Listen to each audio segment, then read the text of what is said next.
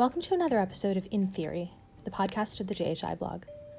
I'm Disha Karnad-Jani, a PhD candidate in history at Princeton University. In this episode, I talked with Professor Durba Mitra, Assistant Professor of Women, Gender, and Sexuality, and Carol K. Forsheimer, Assistant Professor at the Radcliffe Institute at Harvard University. Her research interests include the history of sexuality, and the history of science and epistemology, and gender and feminist thought in South Asia and the colonial and post-colonial world. Her new book, out now from Princeton University Press, is titled Indian Sex Life: The Colonial Origins of Modern Social Thought, and explores how the concept of the prostitute and forms of knowledge associated with female sexuality form the basis of intellectual and political practice in the colonial and nationalist context. Could you tell us a little bit about how you came to the project in the first place? Yeah, so I did my undergraduate thesis on histories of prostitution, which I think for a lot of undergraduates who are interested in studying South Asia, that the history of prostitution becomes a way of studying issues of gender and sexuality because there is a rich and diverse historiography on issues of prostitution, not only in South Asia, but across the modern world. And so it was a really good place to begin. And when I was an undergraduate, I was a science student, and I thought that I was studying history for the fun of it, but I was eventually going to go to medical school, just like every other good Desi kid. And I increasingly realized that I was much more interested in the social dimensions of science and medicine than I was, and the historical dimensions of it, than I was actually in the practice of it. And so after I finished college, I went to graduate school and I applied with a project that was looking at the history of science in relation to issues of gender and sexuality. And after my first year of graduate school, I went to the archives. I knew that I wanted to study colonial India. When I was in undergraduate, I had taken courses that looked at the history of India. And my first class when I was in college was a class on Gandhi and Gandhi's intellectual social political thought. And in that class, we talked actually a lot about Gandhi and his conceptions of women and conceptions of sexuality. And so I had been interested in Indian history both as a person of the diaspora, but also as a person who really found in Indian historiography a kind of critical theory, a way of thinking about questions of power and subalternity, about marginalization, that answered questions for me more broadly, not only about South Asia, but also just about the world that we lived in, and helped me think about questions of epistemology. So I went to graduate school, and in my first time going into the archives, I thought that I was going to be doing kind of a traditional history of prostitution. Most history of gender and sexuality came out, as you know, in the 1980s and 90s, and was very much located in the field of social history. And so I thought I'd go to the archives, especially the colonial archives, start following categories. And I realized very soon after that I, first of all, didn't know how to do archival research, but that second of all, in the archives, that the archives looked very different than the kind of history that I thought I was writing. And so that's kind of how I came to the project. And it was kind of mulling over the fact that I wasn't finding what I thought I was supposed to find in the archives that made me turn to what eventually became a book about intellectual history and the intellectual history of how sexuality shapes the domain of modern social thought. Mm-hmm. And did you always approach this as an intellectual history? Because you start your book in your introduction calling it explicitly an intellectual history, and I just wondered how you came to that positioning. So I didn't. In fact, that line, I spent a long time on the first line of this book because I think, as I said, most historiography on gender and sexuality, I think especially when we're talking about Europe and the US, is really focused on social history. And then what became called as a field cultural history in the 1990s. And I realized that while social history and cultural history answered certain epistemological questions, that it was in the domain of intellectual history that people were asking questions about the genealogy of concepts and structures of knowledge, fields of knowledge, the rise of disciplines. And there was a kind of gap or there seemed to be distance between cultural history and what was happening in terms of intellectual history. But if you look at the historiography of feminist historiography, especially for South Asia, it has always been concerned with epistemology. It just wasn't articulated that way. At least for me, that's how I see it. And so I think just generally in the historiography of modern South Asia, there's a long interest in the question of epistemology and the structures of knowledge. So, eventually, I came to call it intellectual history because I wanted to make a claim that histories of gender and sexuality should be firmly placed within intellectual history, and that intellectual history has, at least when we talk about the history of the disciplines and social scientific thought, has long overlooked questions of gender and sexuality. And so I purposely situated the book to begin that way, to say I'm marrying fields that seemingly have little to do with one another. Mm-hmm. And you argue in the book, your main claim in the book, as I'm just about to quote you, is that, quote, the prostitute, when dislocated from the urge to recuperate her as an identity, takes on a different history as a concept foundational to the making of social life as an object of study. And in this quote, basically, I'm reading, and correct me if I'm wrong, basically, if not a rejection, then a complication, I guess, of the recuperative gestures that, like you said, many associate with social history or women's history as it was done maybe a few decades ago. Is that a fair reading? And if it is, can you say more about what that kind of rejection of maybe the more recuperative gestures have to do with the argument that you are in fact making? Mm-hmm. Well, I see this project as you mentioned, as an intellectual history. And I think making the argument of the history of the concept of the prostitute as an intellectual history requires a kind of rethinking of the major historiography that has dominated how we understand the prostitute, especially in the modern period, not only in South Asia, but really across the modern world. And in the introduction of the book, I say that the prostitute is the paradigmatic figure or the paradigmatic idea for feminist historiography. It's the history par excellence. It becomes, if you look at the historiography from the 1990s, there's a good history of prostitution in many, many parts of the world, in London and in Paris and New York. And some of that has to do with the fact that there is a lot of documents. There's a lot of archiving of prostitution that happens from the middle of the 19th century. What was interesting for me was, in that historiography, and I'm going from classics like Judith Walkowitz's about prostitution in Victorian society to more recent books on Shanghai or Poland even, the prostitute as a historical idea or archival category was often taken at face value by the historians who were reading those archives. So when a woman would be called a prostitute in an archive, the historians would talk about that woman either as a prostitute and or a sex worker, thinking in a more agentive way about how women were historical agents. What that historiography didn't answer for me, and this is also in the historiography of South Asia, is why is it that there was a kind of, to use the language of Foucault, an incitement to discourse about prostitution in the middle of the 19th century? And if you look, whether we're talking again about Paris or London or colonial India or the colonial strait settlements, there is, almost an excess of knowledge production about the prostitute. In fact, there is perhaps more sociological studies on the prostitute in the 19th century than any other kind of key subject until the later part of the 19th century. And so what I was interested in was how could we explain that knowledge question? And to read an archive in a particular way, or to say that the prostitute was just a category that could be translated into an identity form, didn't answer the knowledge question for me. And so in some ways, it's not about saying that the prostitute is not a sex worker, or that women, in fact, did not engage in prostitution, or because, of course, they did. But it is to disaggregate what it means to write the history of women from this concept, to say what, for example, would it mean to write a history, to call these women women, and to ask about the multiplicities of the social intellectual forms that shaped their lives.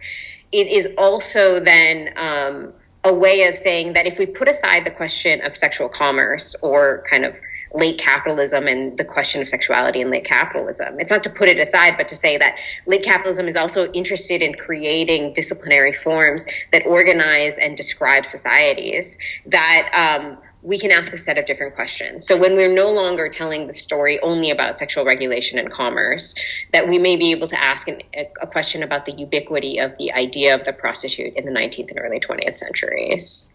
Mm-hmm. Yeah, so I mean, I just want to ask then specifically about that. You make, I get part of your argument is to shift from looking at the prostitute either as a real sex worker or as a sort of imaginative kind of figure or container, and rather as itself or herself as a, quote, seemingly timeless concept. What does that mean? What does that mean for you and for your book? So seemingly timeless, I began the introduction of the book with a short story by Rudyard Kipling, which actually not that many people know about, but it begins, that short story kind of gives us the phrase that we often associate with prostitution, which is that, that prostitution is the most ancient or oldest profession. And I've been interested in the way that the prostitute, and particularly that women's sex work, has been perceived as this. Since time immemorial, women have sold their bodies for sex and for profit. That idea of time immemorial, that women do certain things in ahistorical ways, was really interesting to me. And it was also very unique and specific. So if you look at my archives, a lot of books would begin with that idiomatic phrase of prostitution is the oldest profession. And often historiography, especially from the 80s and 90s, also kind of reflects that. Prostitution is the oldest profession, but here we can historicize it a little bit. And so I'm interested in instead of calling prostitute an identity, by calling it a concept. I'm thinking here with Reinhard Koselleck and others, and especially Michel Foucault, and thinking about what it means to write the genealogy of concepts. What does it mean to think of this as an ideological category? What does it mean to think of it as a kind of flexible unit through which theories about society could be imagined, created, debated, and regenerated over the course of the 19th and especially the early 20th century. And so by shifting it from being this timeless idea that women inevitably engage in, it disaggregates again that kind of recuperative project, or that's what my hope is it disaggregates the project of recuperation to say that we can ask actually a series of other questions to these archives that look very different than the social history of recuperated historical subjects. Not to say that we shouldn't ask the questions about what it means to write about people and women marginalized over the course of history, but to instead say we're not only talking about sexual commerce. So one of the things that I do in the introduction is I say that when we disaggregate or we think of the history as a concept of the prostitute as a concept, we're actually writing a much broader history of a phrase that I use of deviant female sexuality. And by shifting from writing a history of the prostitute to a history of deviant female sexuality, or the way in which modern social science is interested and in some ways obsessed with and makes foundational ideas about sexuality in its imagination of what progress is, that we can actually write many different kinds of histories of our modern disciplines. Mm-hmm. And on precisely that phrase, deviant female sexuality, that opened up for me kind of a couple of methodological questions that I had for you, especially because so the way that you frame that concept in your book is you say, quote, the phrase deviant female sexuality, quote, accounts for the surplus of ideas and classifications that circulated around the category of the prostitute. And I think that brings up a really exciting and troubling method question for me, because I think when one is trying to write about unstable and contingent things, one needs to find a term to capture that unstable and contingent thing.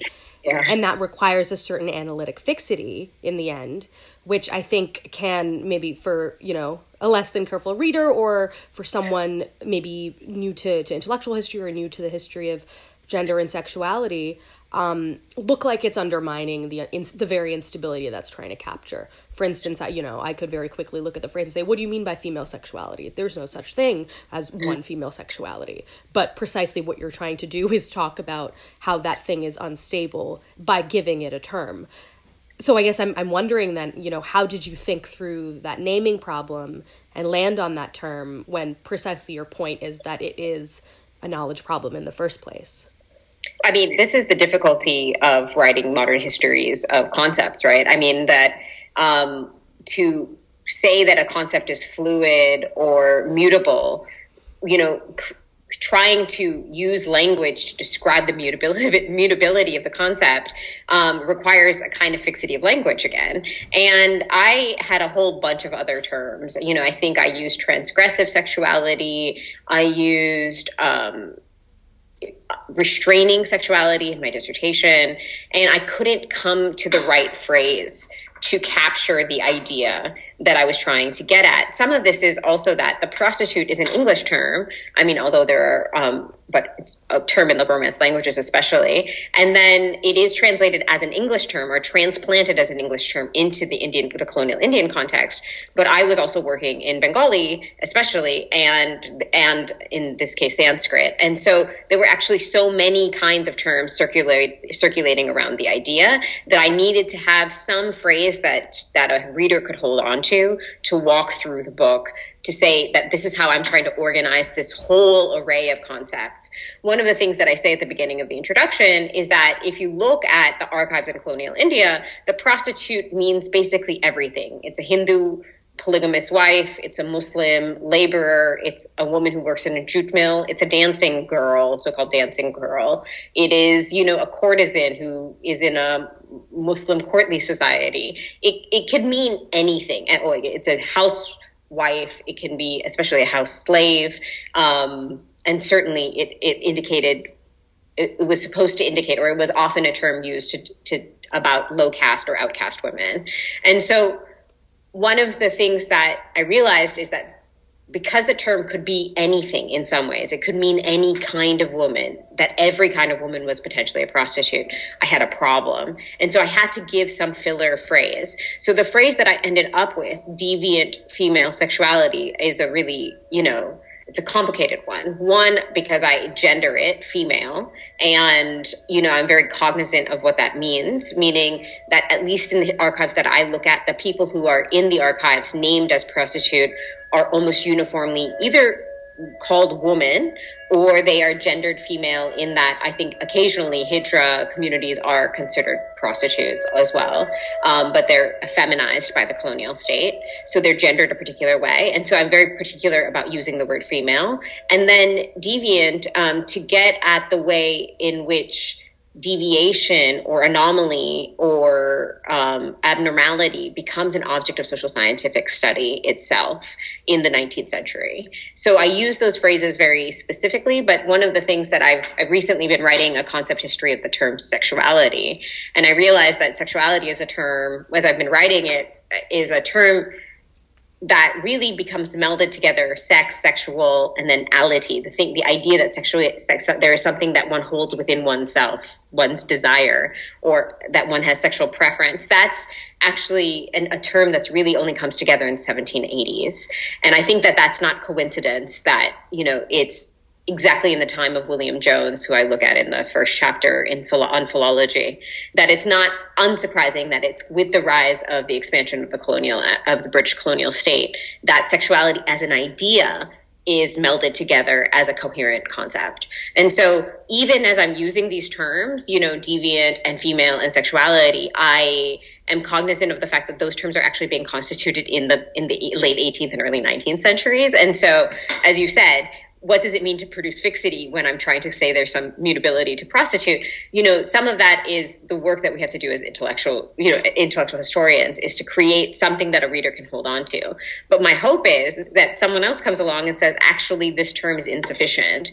And really, to write the concept history, we do this other thing. I think of this as a temporary way to write or think in a different way about a set of archives.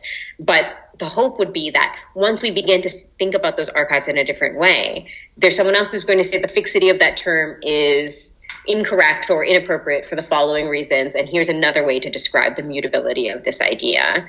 But at least it foregrounds for me what it means to think about women's sexuality and female sexuality as intellectual questions.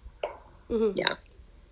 Yeah, that makes a great deal of sense to me, especially because what I was also thinking about was how elegantly you go about, peopling a book that is so explicitly about ideas. For instance, your book is organized around kind of the way that knowledge moves, origins, repetition, circularity, evolution, veracity. Those are kind of how your chapters are set up. But your book is hardly missing people. For instance, you open your third chapter with this quite harrowing line. You write, Gali Beva experienced many social deaths before she actually died in 1885, alone in a dilapidated house where she lay naked, bleeding profusely from an alleged abortion. And even then, in her death, of course, there's criminality hanging there, there's her body hanging there, and all these things you go on to talk about in the chapter. So I suppose I was wondering, as a writer, as a writing problem, when you are so explicitly foregrounding the concept here and not necessarily some kind of positivist reality of a person, how you went about peopling that story, and when you thought to kind of step back, and when you thought to go down into the kind of bodily, the way that you did, for instance, with this line. Mm-hmm. I mean, I try to unfold what it means to people this history for my reader, and my encounter with the experience of the archive for each of the readers. And so with Gali Beva, it was one example. If you read the document, it's a coroner's report. It doesn't read like a woman who's left alone, basically decomposing in a room. But I remember being emotionally affected by reading that report in the archive. But one of the things that's striking about that entire chapter is that in those reports about whether it's an autopsy or a medical exam of women related to questions of abortion, that the medical examiners or the people who are narrating the report tell you not to have an emotional experience while reading the report. They say this is purely of scientific value, over and over again in these forensic medical textbooks, and in the coroner's report. And one of the things that was interesting for me is the disjuncture between my emotional experience of reading an archive compared to what the archive was telling me I was supposed to feel. And I imagine that every reader probably would have the same kind of cognitive dissonance. And so, as you were saying, what does it mean to people? Part of it is I try to show that even as I try to people, it's an inadequate project. So in Gali Bewa's, case, her name is Gali. Bewa is the name given to her by the coroner, because it indicates that she's a widow. It's a kind of colloquial Persian term. And then at the end of the chapter, I come back to this coroner report and say that ultimately there's not much of a story about this woman's life that I can tell. I can tell you about her death, and I can tell you about how instead of going through funeral rites and being buried, she is placed atop an autopsy table and performs a pedagogical role for a set of people who have authority. And so that's the story that I'm able to tell. And what does it mean to tell that story? What does it mean that those bodies or the descriptions of these women's bodies are the only archive that I have? And for me, the limit point of that archive is interesting as a historian. We were saying with narrative. So I try to people it in every way. I have that again in another chapter, where I'm talking about legal reforms, and I look at a case, a woman named Sukumani Rar, again, Rari, a woman who's supposedly perceived as a prostitute, but a woman who says, I'm not a prostitute. She was arrested under the Contagious Diseases Act, and there's very few voices, what we would say so-called voices, in archives. But when I found them, I was interested in what they did, or what they rhetorically would help us understand about a system of knowledge. But the people who really people or the kind of actors of my book are largely public intellectuals, both colonial officers and Bengali intellectuals who are writing in the early 20th century. When I was writing the book, one of the things I noticed is in my dissertation, I wrote a lot in the passive voice. And I basically I wrote everything over again because I realized that I hadn't peopled my story enough to make the ideas come alive. And so I've actually become interested now in what it means to tell. It's in some ways intellectual history through the quirky social histories of the intellectuals who make knowledge in colonial India and elsewhere in the early 20th century. So those are the people who are my actors. And one of the things that I do in the introduction is I say that these men, largely men, I call them social analysts, because to call them social scientists doesn't get at the way that the social sciences themselves are being formed in this period. So in some ways, women are perpetually inadequate subjects of my history. I do think that there are historiographies that are really trying to think very seriously about what it means to write at the limit point of these archives. I think South Asian historiography has done this for a long time. I also think that there's really extraordinary Black feminist historiography that has been trying to think about what does it mean to sit at the edge of knowing anything about a subject, and also what does it mean to encounter a subject at the moment of violence or death. Yeah. Mm-hmm.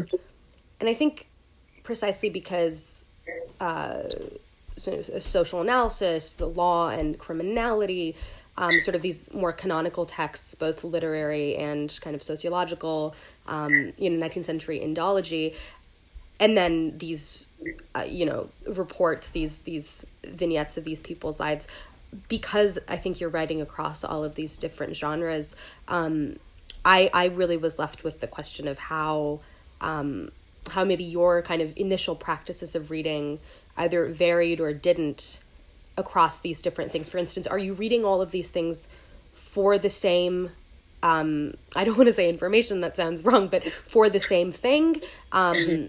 Or were you kind of coming together after that and putting those pieces together? I guess that's a sort of genre and reading question I have for you, because I imagine, I think it's inevitable to kind of go into these different genres expecting different things, but as you said, sometimes the text itself was telling you something else explicitly. So, how did you go about that?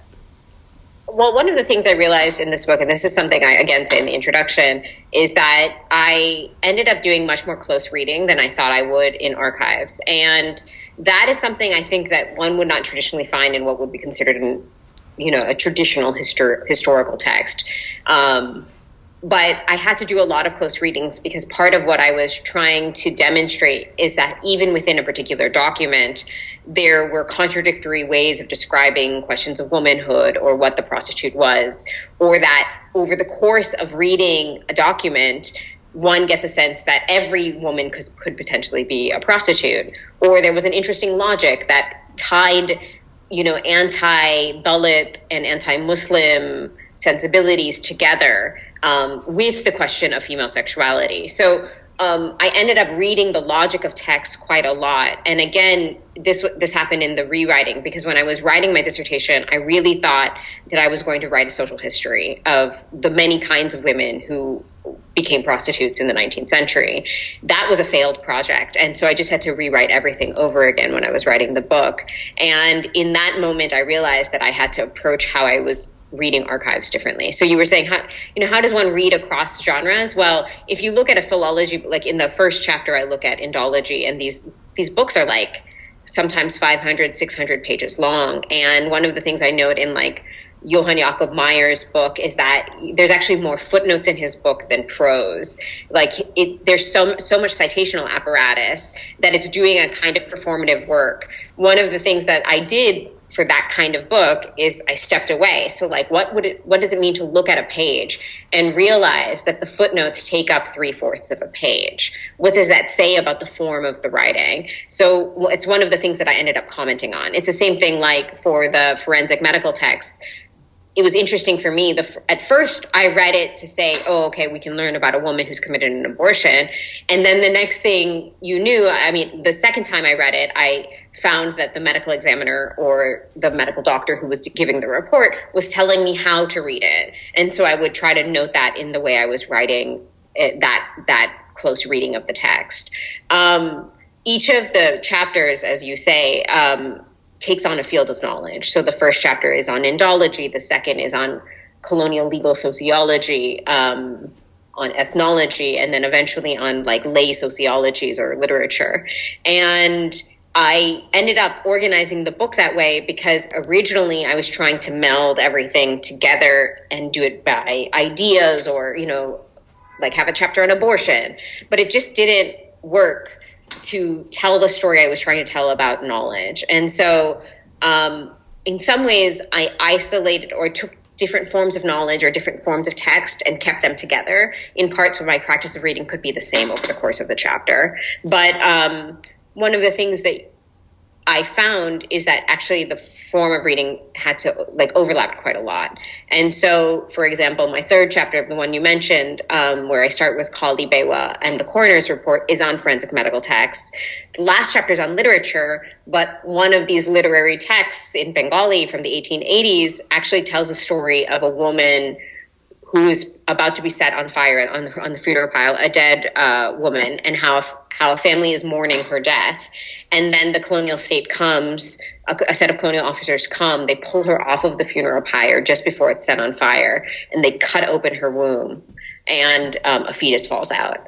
And that story is told in a very different way in the literary text, because the text is about polygamy and the problem of polygamy and the fact that women are having all sorts of sex outside of marriage because they get widowed at a very young age. And it uses this cautionary tale of this kind of colonial intervention of forensic medicine, but it's telling it, of course, to tell the everyday life or supposedly everyday life of a village and the problem of female sexual deviance. That's told in a very different way, but it is in some ways the same story about a dead woman on a pyre who was medically examined. And so in some ways, I was trying to hold those ideas together, even though they appear in different chapters, if that makes any sense.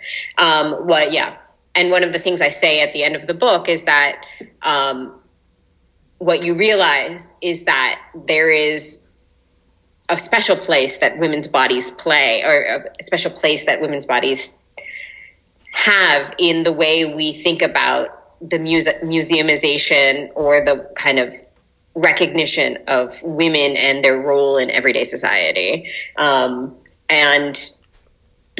I could say this, talk a lot about analyzing text, because it was a particularly tricky thing to do for this book, because it doesn't follow chronological forms very easily. So I ended up having to play a lot with how I wrote these chapters in order to make it coherent, despite the fact that it wasn't following either a chronology or a very kind of basic narrative driven by particular actors. Mm-hmm. Yeah. And I think if there is a chronology here, it is, I think, about the relationship between British colonial, largely male social analysts, and Indian, largely Bengali male social analysts. And correct me if I'm wrong, but there seems to be then part of the stakes of your story seem to be some of the continuities, and this is, of course, as you know well, a big sort of theme and through line in South Asian historiography, the relationship between colonial governance, anti-colonial nationalism, and then the post-colonial state. And so could you talk a bit about that through line then? And if that is a chronology that your book kind of sits astride, what some of the stakes are then for that line that you're drawing, either on the level of knowledge production, on the knowledge of sort of women's everyday lives, or on the level of kind of the relationship between the state, medical practice, and the body, say. I mean, that seems like a kind of a big story that spans these 2 centuries for you. Right. No, that's absolutely right. I think, the kind of argument line of the book is that ideas about deviant female sexuality become foundational to modern social thought. And I think that word foundation is kind of the story that I'm telling as a chronological story. You are exactly right. Actually, each of the chapters, I should say, there is actually a chronology in the book in that each of the chapters actually begins and ends around the same time. So everything starts in the 1840s and ends in the 1940s. So it spans the 100 years per discipline. So Indology from about the 1840s on to about the 1930s and 40s. And so I span the period, and exactly as you say, it moves from being colonial administrators, colonial officers, medical doctors, creating the knowledge, to Bengali social scientists, Bengali sociologists, and medical doctors, constituting a bulk of the knowledge by the middle of the 20th century. And one of the things that I was interested in is that, especially when it comes to the study of sexuality, there is, as you know, a rich historiography, a rich scholarship on colonial sexuality. And that, was interested in questions of race, questions of racial difference. People like Ann Stoler and McClintock, key thinkers in the 1990s, writing about these questions. I think that there is a kind of way in which we haven't figured out as historians how to write about sexuality beyond how the colonial state perceived sexuality, because the colonial state proliferated a lot of knowledge about it, and because it doesn't look the same when it comes to talking about Indian language texts or whatever language text of the people who were colonized. And so I think the focus has primarily been about interracial or, white perceptions of colonized sexuality. And one of the kind of key commitments I had in this book was to say that the progressive anti-colonial politics that become part of the knowledge production in the early 20th century by Indian intellectuals, Bengali intellectuals in this case, was actually largely still invested in the control and erasure of female sexuality.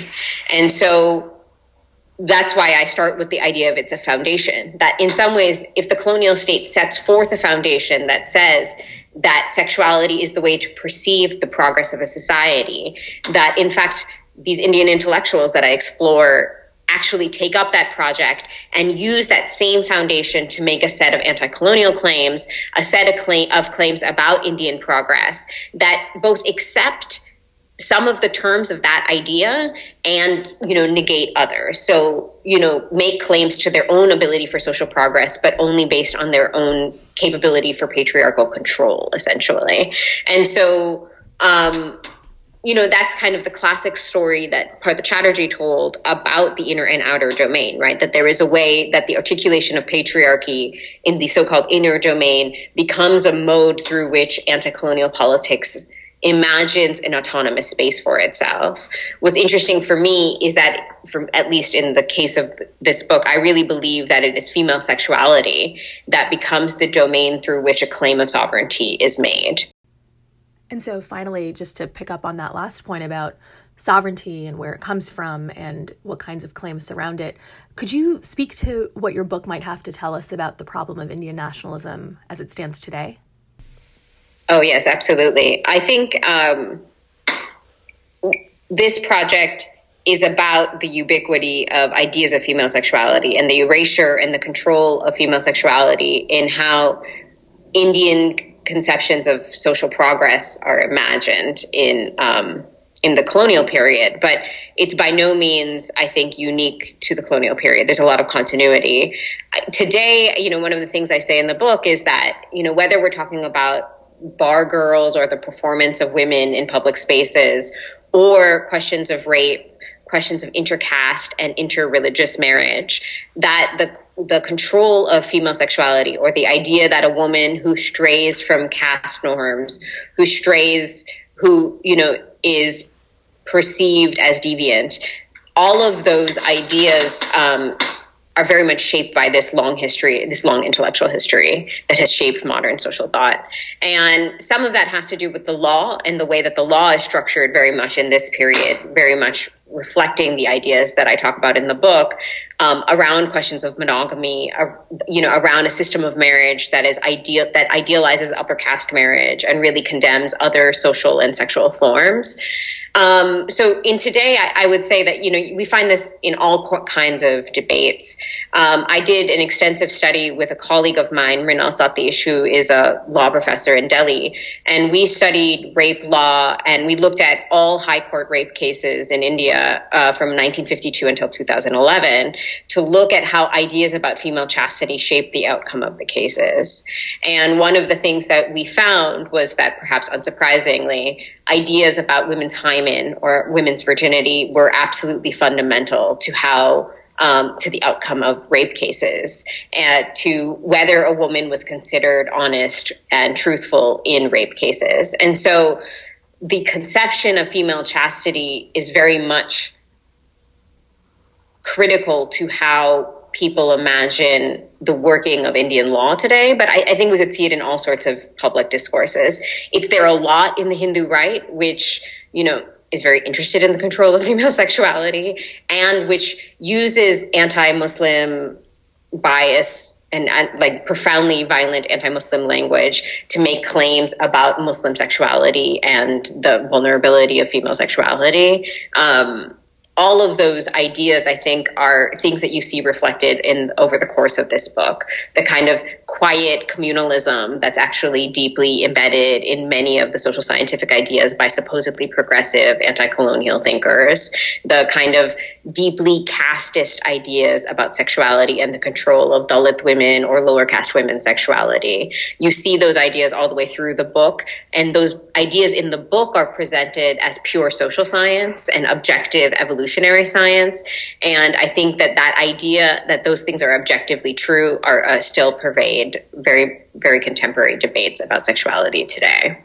Mm-hmm. Do you feel like there's something in the story that you're telling that can help us think through the kinds of politics that might be genuinely emancipatory rather than the kind of not quite emancipatory progressive politics that you were just talking about?